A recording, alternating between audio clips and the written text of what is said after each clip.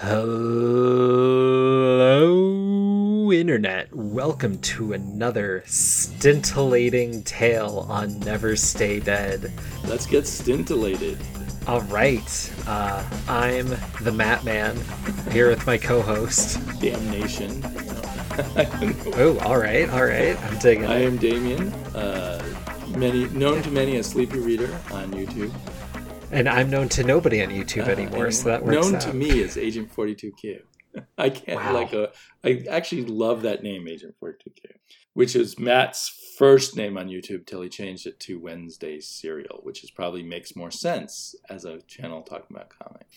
I guess so. And now he's retired from that and is a master of the podcast world. I made a video not too long ago. You did, and I watched it. Yeah, how was that? It was good. Let's dig it. I'll edit this out afterwards, but Oh, all right. That's fair. We're here today to talk about a comic I really enjoyed called Tokyo Ghost. This one is a Rick Remender joint with Sean Gordon Murphy on pencils and I believe inks, and then Hollingsworth on colors. Matt Hollingsworth. Right. And Matt Hollingsworth is important to mention. And Sean Gordon Murphy. I was thinking, did he at one point go by just Sean Murphy and then he added the Gordon? I can't remember a time where... On my version, it just says Sean Murphy. It could be. He's embedded in my mind as Sean Gordon Murphy. Anyway, that's not important. Sean Murphy's an incredible artist. Rick Remender is a good writer. Hey, he has his hits. He has his misses. Yeah, and I think what's great about Rick Remender is what's his misses for me are really big hits for other people. He really diversifies the world of comics with what he lays down, I feel. That's true. And he's a very unique voice. And I think it was kind of really cool that they did a novel here, right? It was just 10 issues, which makes for about a novel-length read, and that's the end of the story. And there's no coming back to the story. It's not a franchise or anything like that. And it's a hardcore science fiction story. Yeah, and that's one thing I wanted to get to here is like this is, now that it's completed, a book you can pick up, read, enjoy, and put down. And I wish there was more of these out there. Right. And it's very intense. It doesn't let go of, there's no flab in terms of the propulsion of the story. Should I try to summarize the story quickly, or did you want to do that? If you want to summarize this one, go for it, man. It's not easy. I just think trying to summarize this one is... Right. But we have to give a sense of it anyway. Yeah, definitely. And if you want me to jump in, feel free.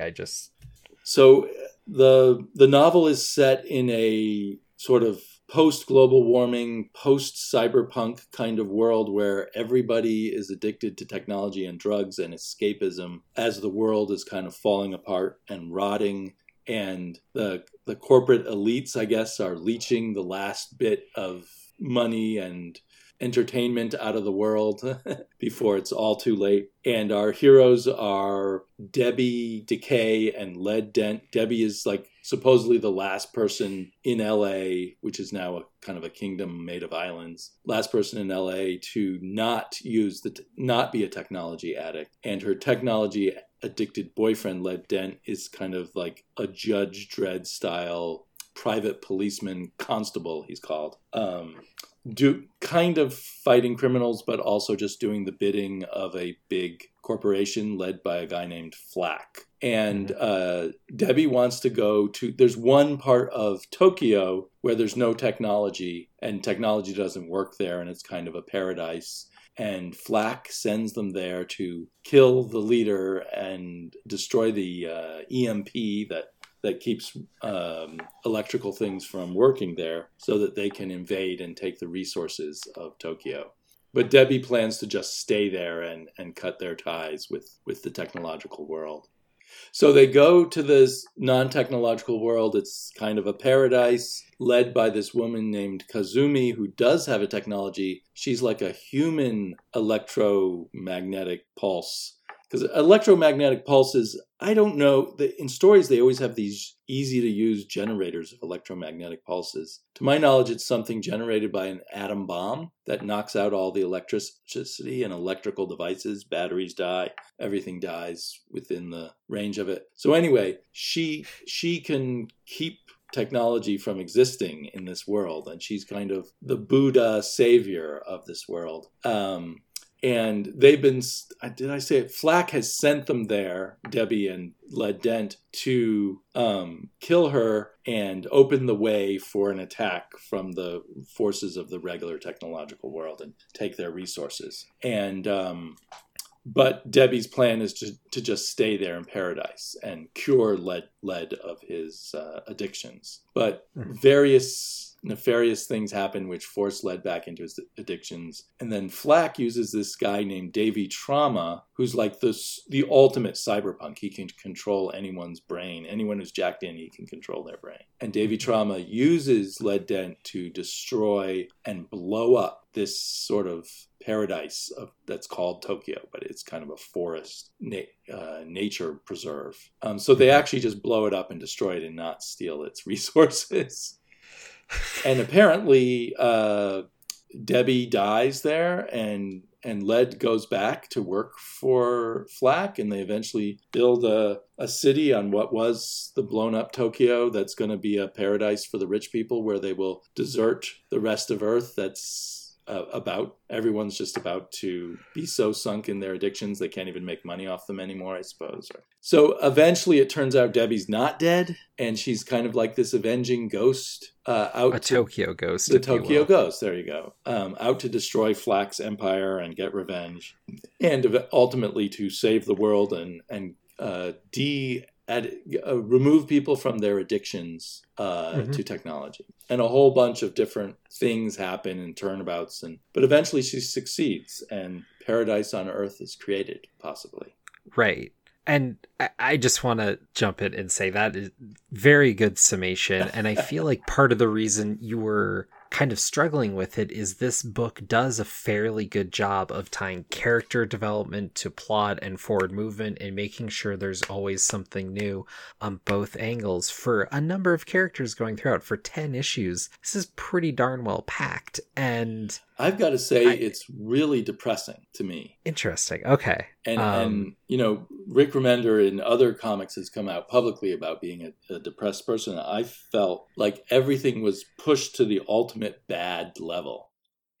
And all of humanity, except for Debbie and I guess Kazumi, gives into their most dire weaknesses and selfishness and greed. I mean, the entire world, except for one or two people, which I guess is kind of, to me, like an adolescent kind of depression where you really believe everyone else in the world sucks but you. Yeah, so there's a lot of themes in this book. It definitely hinges darker. I didn't think of it, I guess, the way you did, because in my mind, like, when you get to a certain level of sci-fi and futurism, it's usually pretty dystopian, usually pretty negative. But ultimately, there is kind of a seed of hope and a seed of progress within this book. But on its face, you can't even ignore this theme at all. There's very much the nature versus technology deal going on, which leads to some amazing art. Yes. And that's, I mean, for the art alone, this is an incredible comic book, or incredible graphic novel, really, with just mind-blowingly good art. It almost blows my mind that he could produce so many good panels after so many good panels. They're not, I don't know, they're on a level far beyond most other comic books, at least in their consistency of excellent stuff after excellent stuff after excellent stuff. Right. I know, just due to a small interview I listened to and whatnot before, that they were working on this book, years before they released it initially, because Remender has been pretty upfront about wanting to make sure books are always released on time, because otherwise he loses a lot in the numbers, which is Makes fair. Sense. Yeah, he's a businessman along with the creator. Well, but also, like, as a fan, like, he's taking the time to do it ahead of time, which means they're ultimately going to be producing a better book because they're not rushing to get out an issue. So I try to take it in the most positive light. So no, it's actually a good way to do it. Not just as a businessman. I take that back. But Oh, Well, so you're right maybe that too. explains the. I mean, Murphy is always a really good artist, but this is really primo Murphy artwork. This book I think is special to his artwork, and I love it. The only part that gets me sometimes is there's kind of these lines around the eyes that he does on a lot of the males that I don't know quite what they're going for there, but it was somewhat distracting at times. Yeah, he likes to draw a lot of lines around their eyes as if they're kind of all clenched up or something. Yeah, it distracted me at times, but overall, it's a pretty amazing powerhouse book, Yeah. and I think And Matt Hollingsworth is really one of the best colorists out there, I think, at least for kind of fantasy and science fiction books. Because he's done amazing work most recently on Little Bird, which was also a post-apocalyptic kind of book of a different sort than this, and he made that look amazing.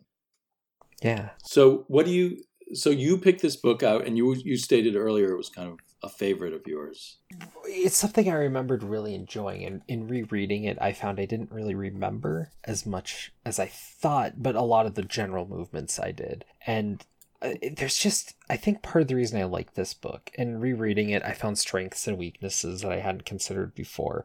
This is far from like a perfect book or one of the best books or anything like that. There's definitely some weaker points, especially in the writing, and especially initially in the first two issues in the dialogue, which when we were kind of conferring back and forth, you read a little bit and you said, I don't know about this. And I was like, I think it will grow on you. I don't think you'll love it, but right. Sorry to interject, but for me, the first two issues read like someone just trying to top every over-the-top violent comic book or movie that ever existed. And I found that tiresome and just a little cringy. Like, how much am I supposed to just be getting off on people's faces being rubbed off and other, razor blades going through crowd, or giant saw blades going through clouds and mowing through people, and all of the gore splattering everywhere. I guess in a way you can kind of admire it for going so far over the top. It's kind of like the most extremes of A Clockwork Orange combined with Judge Dredd of the. I haven't read that many Judge Dredd stories, but there's a certain grim violence to those, and just pushing it up to 11, I guess, in a sense.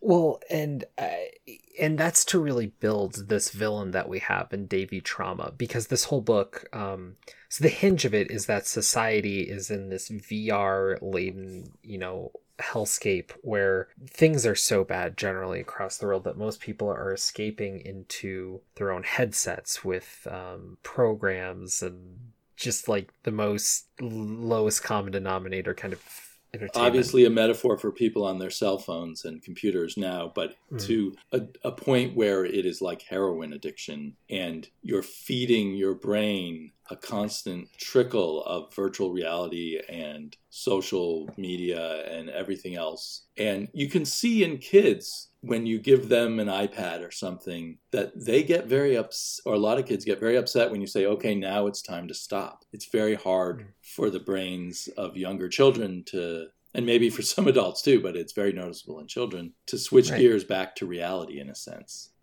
So you can imagine a society where everyone has been sort of, their mother's milk is this sort of ultra intense cyberpunk virtual reality lifestyle.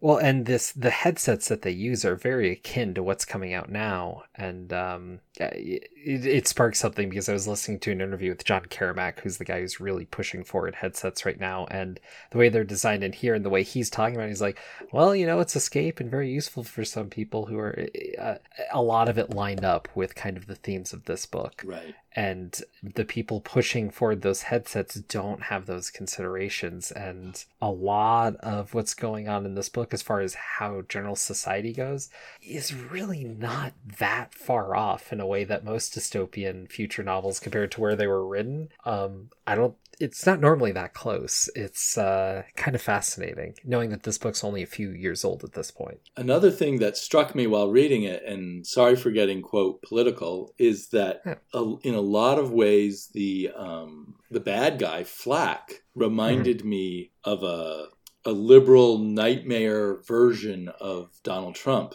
which Donald Trump was not president, and I don't know if he was even running for president yet when this comic was originally written and drawn.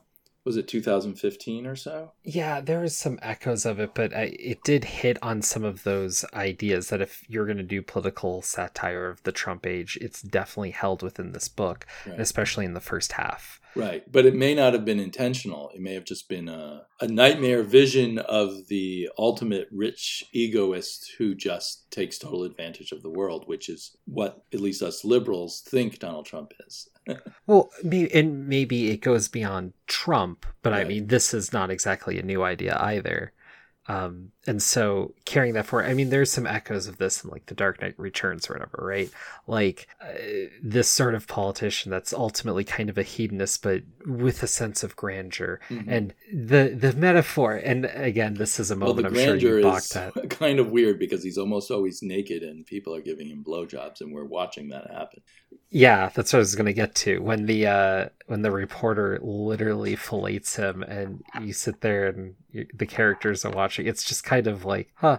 It's yeah, the political satire is a little cartoonish, a little Right. too simplistic to. Well, between the violence and that kind of stuff, it verges. It's like a lot of things that try to satirize things. It verges on being in part what it's criticizing, like getting off on fantasies of violence and sexual power without consequence is kind of at times what you could get sucked into here. That some readers could read this and just be getting off on it. The same way Led Dent may be getting off on his sex things being fed into his brain. Right. So we have our lovers, Debbie Decay, who's the person who's never used technology, really, and Led Dent, who they grew up together and he didn't for the longest time, but to protect her, do something. When he was Teddy, he goes and gets jacked and basically gets booted into this system and becomes Led Dent and becomes kind of this monster that she feels she has to help out because it was them against the world, Right. very literally.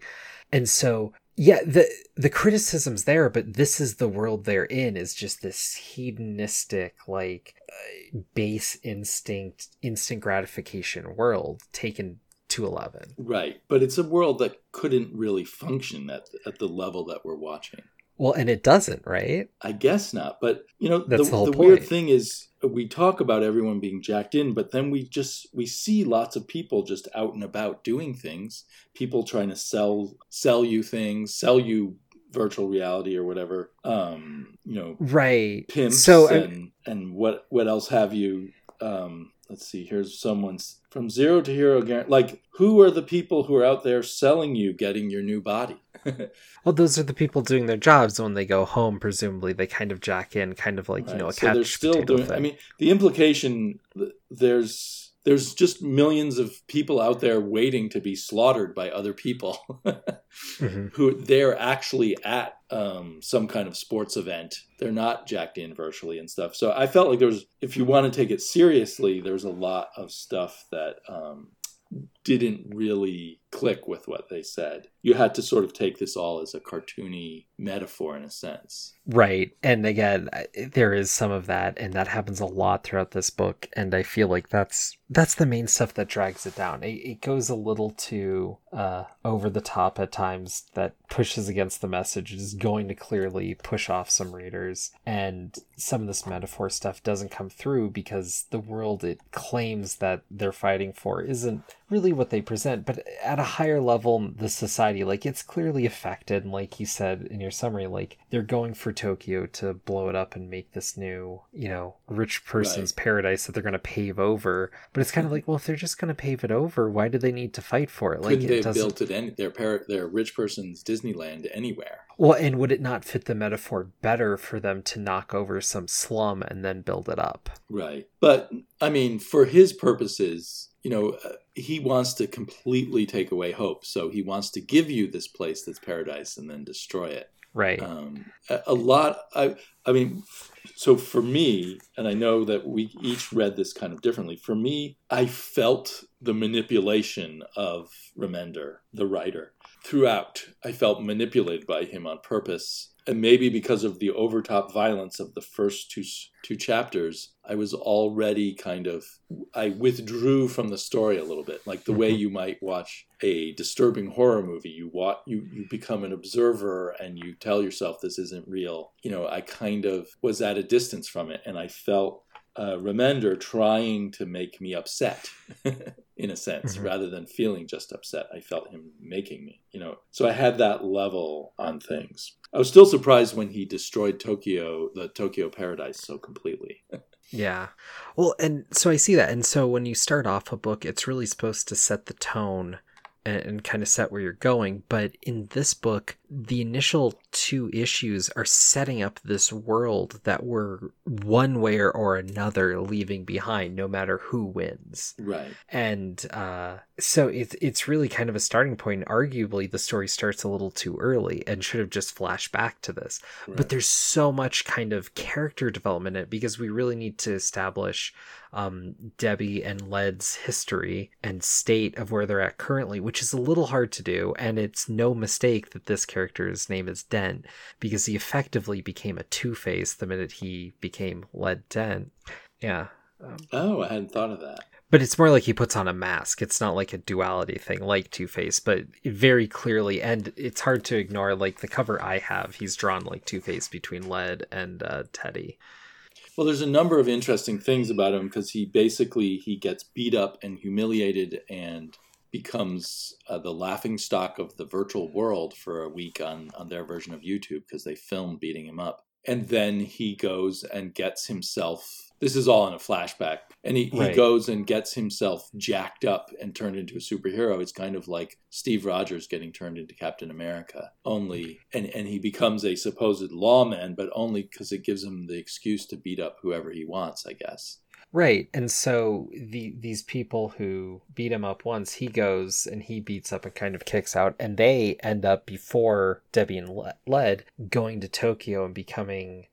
right, which is odd, because it seems like he'd killed them all, but I guess in the end, enough of them survived. Their numbers must have been greater than I thought at first, because he killed a good number of them, but then a good number of them still survived. Right. So his own sins come back to destroy things, I guess. But what I don't, again, because it was the kind of thing where I kept questioning things. So where I shouldn't have, I guess. Like, why is Led Dent better than everyone else? Because he's just another wimpy kid who got himself jacked up, and anyone could have got the same operations. That's a great question. And again, where I think it does fall a little loose, because I was about to say something like that, because you compared him to Captain America, but I'm like, there's something about Steve Rogers where we feel he's kind of earned it, or there's something that makes sense about him being greater. He just needed the physical boost. Right. Teddy's weak in spirit and kind of going along for it, and then is doing everything for the wrong reasons. So this idea that he's somehow the best, especially when he's barely keeping it together and he gets totally jacked in, completely addicted right away, and then Debbie's just kind of stringing him along. But a big plot point throughout is it's a complete strain on the relationship, because it's against everything that they did initially together, and she keeps thinking, like, is this pain worth it? We should say their relationship was based on the fact that neither of them were jacked in, while their parents and everyone else were. But she kind of unjacked him. So one thing about her is she is always his savior, and he wants to be the one who saves her. And I don't think she ever totally gets that all the way through to the end, even though it's this great love story. He feels unmanned by her, and he gets addicted to technology and everything because of that feeling of being unmanned. Well, I think the very last chapter, at the last moment, she does get that, and that's kind of the emotional clincher of the book, but it is very much in the last chapter at the last minute, in the way that saves the world. He convinces her, or some version of him is in virtual reality after his body's been destroyed, and from there he convinces her to do the right thing for humanity rather than the right thing for reuniting the two of them. Right. Why he now thinks that is not clear. Why? Well, because it's only a version of him that's in the virtual reality. That's her perfect version of him. So it's not actually him. So the virtual artificial intelligence that appears to be him must realize that it's all fake and won't make them happy. But they don't say that on the page. I kind of wish that was made a little more explicit. Well, you gotta spend a little time with the book and True. play with the You've themes read a it little. more times than I have. I mean, I understand what you're saying, but I mean, that is a level where I feel like actually not being said explicitly does make it more powerful. I suppose so, yeah. But there should be maybe more hints about there's the effectiveness of, virtual reality is never cast doubt. Mm-hmm. It's bad for you. You should live in the real world, but it's never, pointed out how fake it is and how it's not. I don't know. I guess that's implicit, but it's...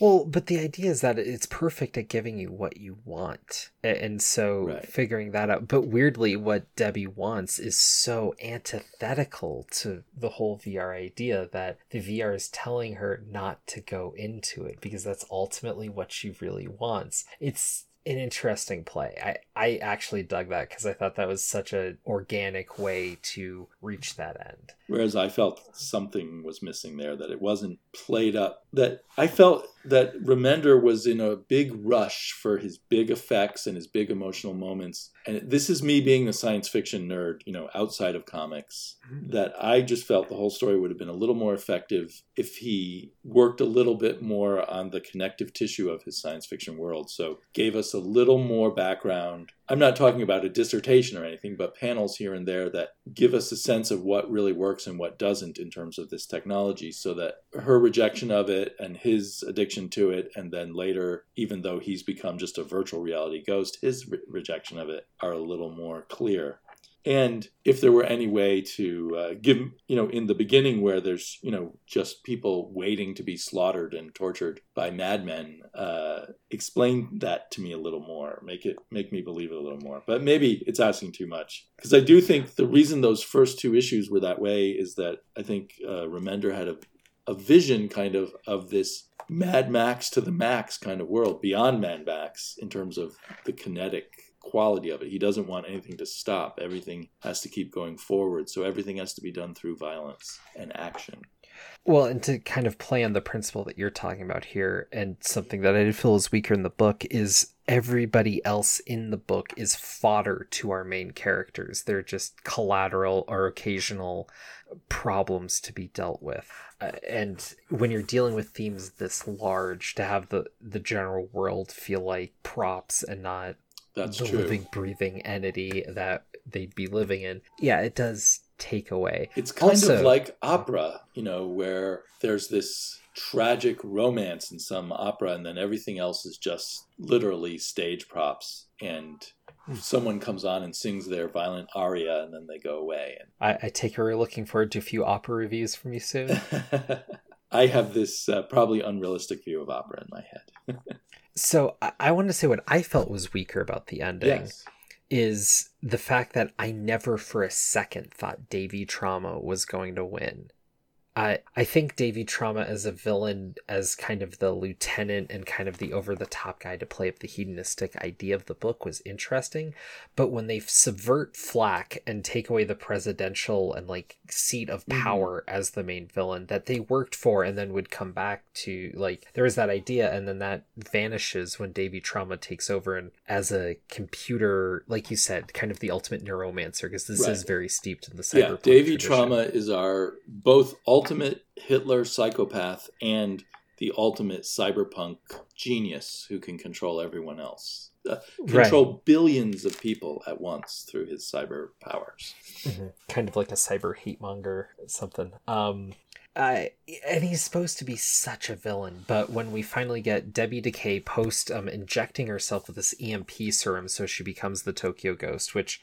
Quick note, I thought the way her speech bubbles changed to actually look more robotic or something and have some sort of effect, I thought was actually a really nice and interesting touch that made me it was interesting because it made me realize she was going to sound different, but no way did I have an understanding of how she was supposed to sound.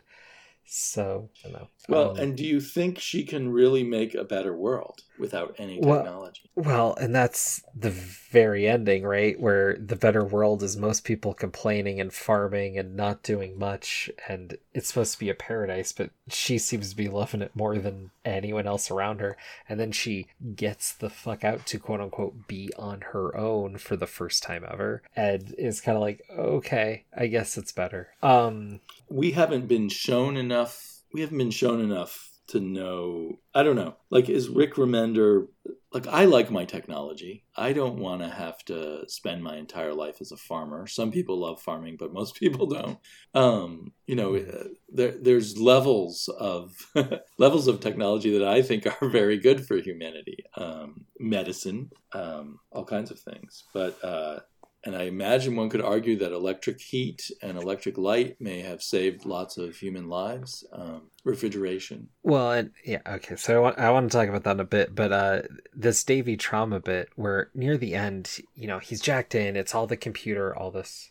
And he talks about how his, if you have a good enough algorithm, you can predict anything. And when she walks in, he predicted that she was going to give in to his argument, within X number of minutes or whatever. And then she doesn't. And I'm like, well, of course she's not going to. And what a friggin' like it was this idea presented to us that Noi was earned earlier in the book, except for the fact that, he's this force of reckoning, but he's also supposed to be a bit chaotic. So the idea that it's all algorithms is a little against what his character's been this entire time. Right. And then the fact that she goes through it, and then that VR bit we talked about was interesting, but then she blows up this guy's control over the world, and with it all this technology. And it's like, well, of course something was going to happen here, but the idea that it all hinged on whether or not she just suddenly agreed with the character that she's been fighting the entire series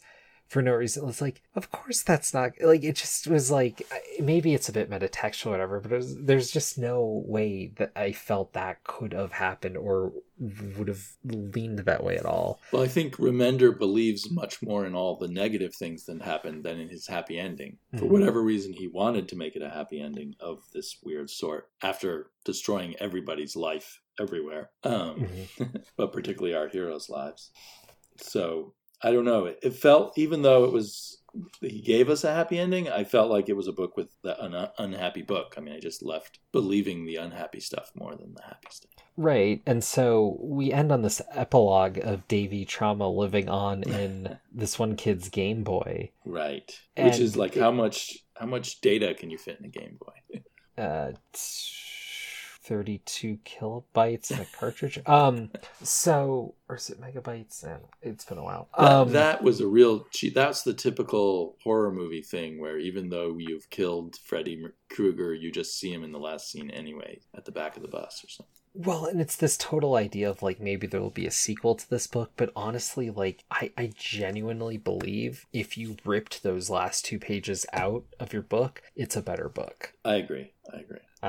And I don't know. There's so many themes and ideas that we can kind of try to work through here. I really think the play on hedonism and, living for oneself to a self-destructive degree is interesting. And then Debbie Decay's fighting that, but also she sees that through the lens of technology, but she's also self-absorbed in her own ways too, that harms her in certain ways. Right. And I think she harmed Led Dent. I think literally she was always the stronger person, and he always felt that and became what he became to try to be stronger than her or as strong as her. Right. And so she didn't give him his own activation, his own agency. Right. He never had his own agency. But that's what kind of, in my mind, destroyed him. Right. And I also feel like the relationship became toxic for a while, but they pushed through it, which is I actually think that's one of the more interesting aspects of the book, is that they work through it in a way, and then it kind of rebounds regardless when Tokyo's destroyed because of a fight that Teddy had with the people who attacked him originally that ends up crashing the world around them again. Misery just follows this guy.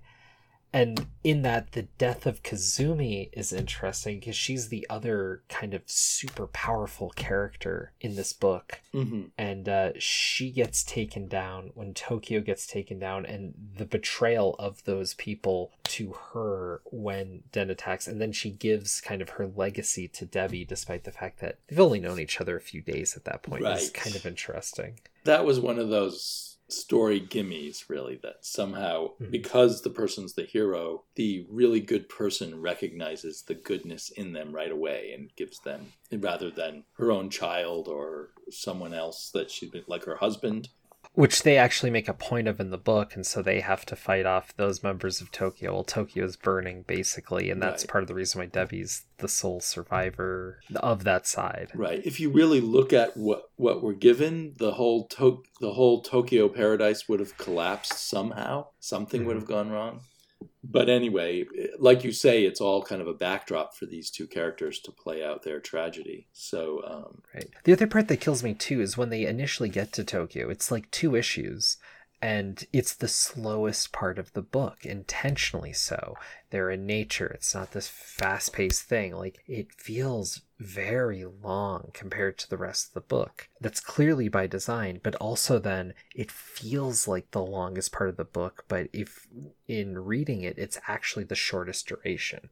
Right. It's a lot of pages, but there's less dialogue and less action going on. Right. And so, I mean, I like that idea. I like that feeling, but then for them to not have that feeling match the energy coming out of that, or in a way that narratively matches that pace break, it feels like such a missed opportunity. Is part of the reason why this book feels like it could have been just so much greater with just a little more touching up. Well, again, I mean, I think that I think Remender way too quickly went for his tragedy in Paradise. I think another chapter in Paradise of developing that paradise would have made me feel it a lot more when Paradise was destroyed. Well, also the idea that these people were there for some reason, because they just kind of show up to wreak havoc and we don't need it, which, I mean, at a certain point in the pacing of the book, like, instead of us having an 11th chapter to kind of just establish that, I feel like if the pages were maybe a little more designed around some of that, if we built some of their backstory in the initial first 2 chapters instead of some of the societal stuff that actually never comes to bear, right, it would have, like, if we simultaneously kind of grew the cast but also kind of shrunk the scope of the book a little bit, it would make the whole thing a little tighter in the long run. And I think it's clear that even though they worked on this book ahead of time, they didn't, after kind of completing the initial draft, kind of reach back and you're right, complete it. Well, yeah, I suppose the book is a perfect example of Remender's strengths and weaknesses. Yeah. And very few of Sean Gordon Murphy's weaknesses. It's a perfect example of all his strengths. Mm-hmm. I guess it's funny, early on there was a line about Rick Remender and how he had gone downhill, or not Rick Remender, about Sean Gordon Murphy's best work being Punk Rock Jesus. And I do kind of, I'm one of the people who kind of feels that. I wish that that Murphy had other indie books in himself that he wrote. I mean, like, his writing is pretty good on the Batman books, but I think he really excelled on that Punk Rock Jesus. He definitely did, and I almost wonder if he story doctored this a little bit, if it wouldn't help. But on the other hand, I wonder how much of Punk Rock Jesus was this labor of love that was kind of in him for years. Right, a kind of a once in a lifetime thing, yeah. Well, whereas that book is something special. Yeah, whereas someone like Remender, obviously, he has a knack and a formula for pumping out a lot of books. Or at least it seemed that way for a while. I suppose he's slowed down now. Well, what I also found interesting in relation to the themes of this book is Remender's also really known for writing a handful of video games. Oh, I didn't know that. Okay, that's very interesting, because obviously this is an anti-video game comic book, along with lots of other things. Right. And the fact that this book is coming out of a guy that's maybe closer to some of that end of things than others just makes the rink a little more interesting to me. And it makes this idea of complete churn away from this hedonism and, video entertainment and whatnot. And I gotta be honest, it's funny that they're against all this entertainment, but they're okay with comics, which feels a little navel-gazy, because usually when you get to that sort of level of thing, like when you see a character reading comic books and other bits of popular culture, it's literally like, well, they're just having fun, but it's not like they're actually reading or anything. Yeah, comics are often lumped in with video games as being, something that rots your mind or is just a lazy escapism. However, here you could say, well, the excuse is what he's attacking is technology and the addictive nature of technology. The way you have to keep checking Twitter, and you have to keep checking Facebook and keep checking YouTube to see if there's a new Agent 42Q video up there and all that. But that sort of never-ending stream, whereas comic books, you read it. Now, if you have enough money, I guess you could get a never-ending stream of comic books, but it's a little more of a limited thing. But, Right. There was a time when people thought the same thing about novels, back in the 1800s when novels started being pop, that people were getting lost in fantasy and wasting their time, and that novels, were this terrible mind-rotting thing. Now we think of reading novels as kind of a noble intellectual thing, but at one point it worried people. Right. And so there's a long history of that I feel is very present in sci-fi in particular. And we've seen a recent resurgence of it with the whole Black Mirror kind of boom and people knocking off that. I haven't seen Black Mirror. All right. Well, I'll take it as written that it's this kind of anti-technology then. Yeah, every episode is taking some new technological idea and making a horror episode about it, so why it's bad. Oh, okay. And so this fits in with that idea. This obviously predates that. Though if we had a comic written by Charlie Brooker, I'd be checking it out. But is Charlie Brooker the producer of Black Mirror? Yeah, he's also a pretty noted British comedian. Oh, okay. Well, I wondered if you were going to tell me about any anime movies that might be inspirations of this. There's a lot of good cyberpunk in anime, I know. There's definitely the whole Tokyo thing, and when the warriors of the natural are depicted as samurai here. There's definitely some of that. That vibe, but I don't get the anime feel from this. I actually get a much more closer feel to Ronin, the Frank Miller book. Yeah, I can see that. Of course, Ronin's Frank Miller was influenced by whatever Japanese and French comics he was looking at the time.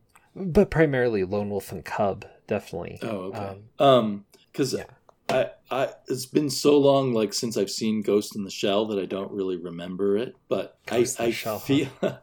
I feel kind of the sense of even though they're trying to make this kind of a gritty, violent comic, the sense of reality kind of stretching a little bit within the sci-fi setting reminds me of the few sci-fi anime movies I've seen, but I've seen them all so long ago that specifics don't stay in my head. But I mean, if you're going to go that route, I think this may pull tighter to, say, Akira. Akira is another one that I have seen a long time ago and have faint memories of. God, Ghost in the Shell is such a weird comparison point, because Ghost in the Shell, I mean, there's different modes of Ghost in the Shell, but the manga in particular has these weird kind of comical breakdowns, but it's also very much it's very pro-technology. It's trans everything. Right. It's, transhumanism to the nth degree. It's right, and also very big into its military fetishism.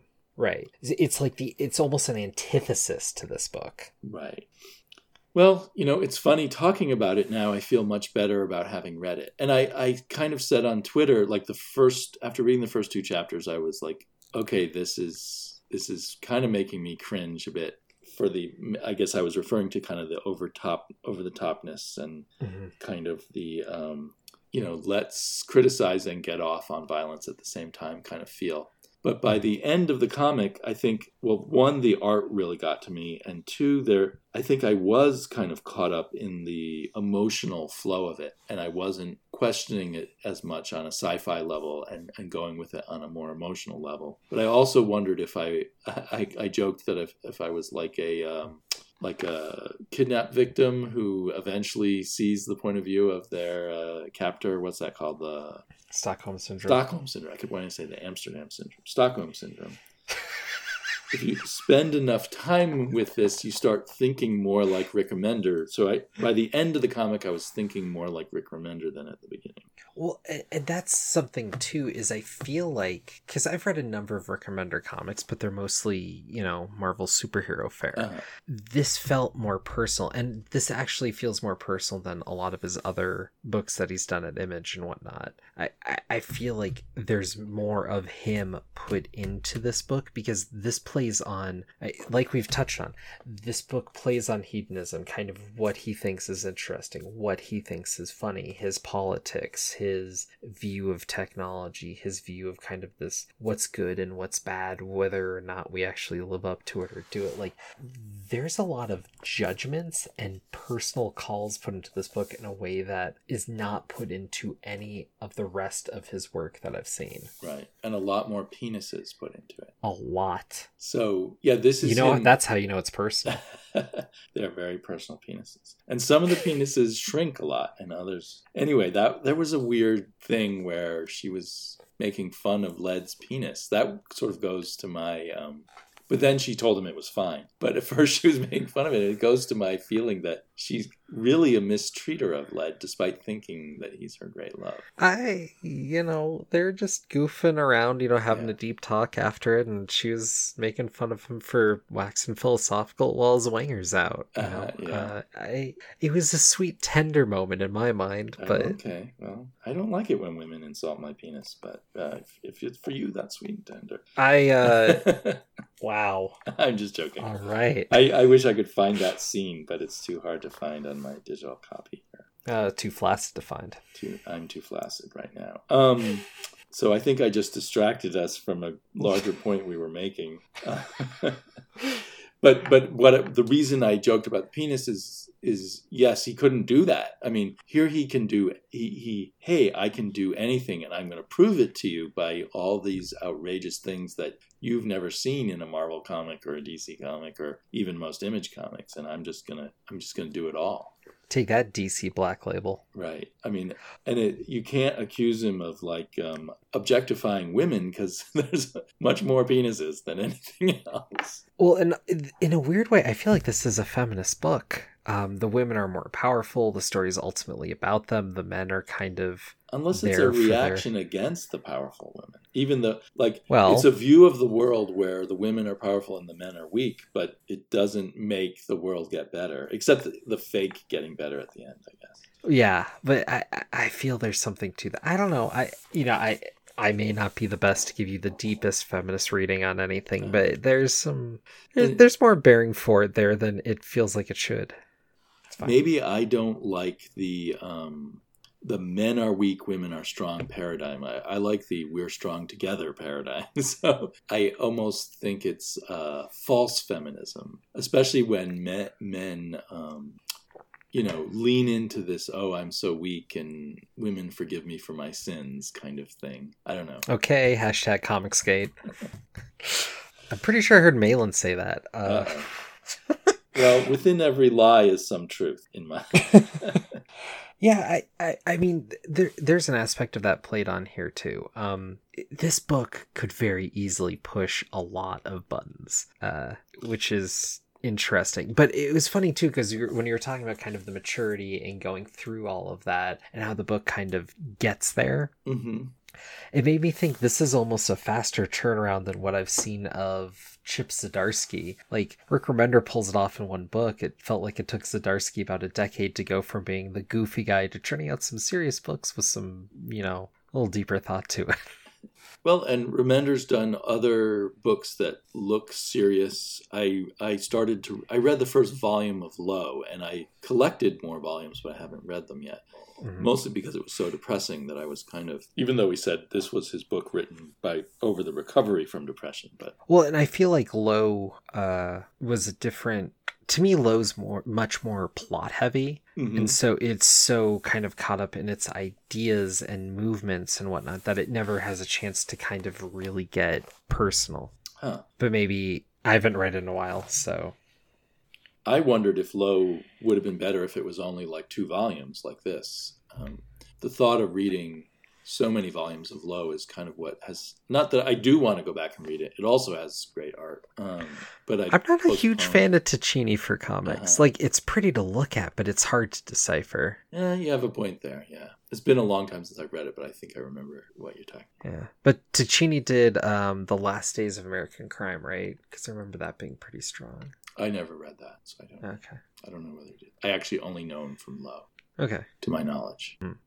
So, I don't know. I think I've said all my complaints and pleasures from this book. I think I'm glad in the end I read it. And because we were doing it together, I had to read through it. And it took me a while to get into it. Those first 2 issues, even though there's a part of me that enjoys the sort of nonstop violent action, they threw me off. And it took a number of issues to get back into the book. Yeah. I guess the last bit I'd say is I'd really push you, if you're listening, to read this. I mean, there's so much in here. There's, like we've been talking about, all this character stuff. There's also, you have that masculine, feminine thing. There's an East versus West thing. There's a, nature versus technology thing. There's kind of a few, I'd say 4 kind of philosophies presented in this book loosely. There's a lot to grab onto, and if there's kind of some different thoughts in your head at the time, I think you could read this book and get a very different take from it. Like, I bet if you and I read this again in, I don't know, a couple of years or something, you could have a completely different conversation around it. There's a lot of cool stuff in here that it touches on, which makes the book feel stronger than it actually is, which is somewhat frustrating. But it's a good book, but it feels like it should be a great book, but it just can't be bothered to bring itself there. Well, yeah, I think I agree with everything you've said. Anyway, so I'm really glad I read it. And you're right. It would be interesting to reread it again someday. So maybe we'll just eventually do podcasts about books we've already done podcasts on and redo them and see what happens. Yeah, when our fan base is a little bigger. Yeah, by the way, well, probably... if anyone's still listening, I get most of the listens we get on this podcast are when it's republished to my channel. If people could leave reviews on iTunes, that might help us get a few more subscribers and keep us going. Not because we're trying to do a Patreon and make money, but just so that it feels worth doing this as opposed to just doing it on YouTube entirely. So if you like this as a podcast, other podcasts are always reminding people to leave reviews on iTunes, and we should probably do that more in hopes of helping us keep going. Yeah. Well, in this case, it's an honest, I think we do this anyways, but if right. We might just do it on YouTube, though, someday, if the podcast never kind of picks up. Right, because if no one's really listening on a podcast, why bother? Right. We'll always do some form of, because we've had a great time for years, first on YouTube and now here, chatting about specific books, so we're not going to get now we just kind of have a name for it, a little bit of format around it, I guess. Gives us a little more focus, and if potentially we would do it more often as a podcast than on YouTube, probably. We've had our ups and downs, but I think this is like our 19th episode or somewhere around there. Yeah, and we've kind of committed to try to do this a bit more frequently and kind of have some books ideas.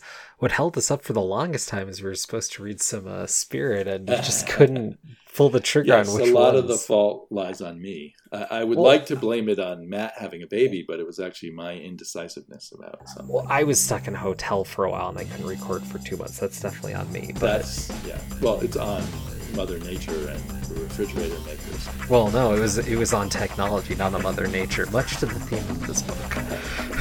Don't get refrigerators, people. Just use a cooler. Don't get fridged.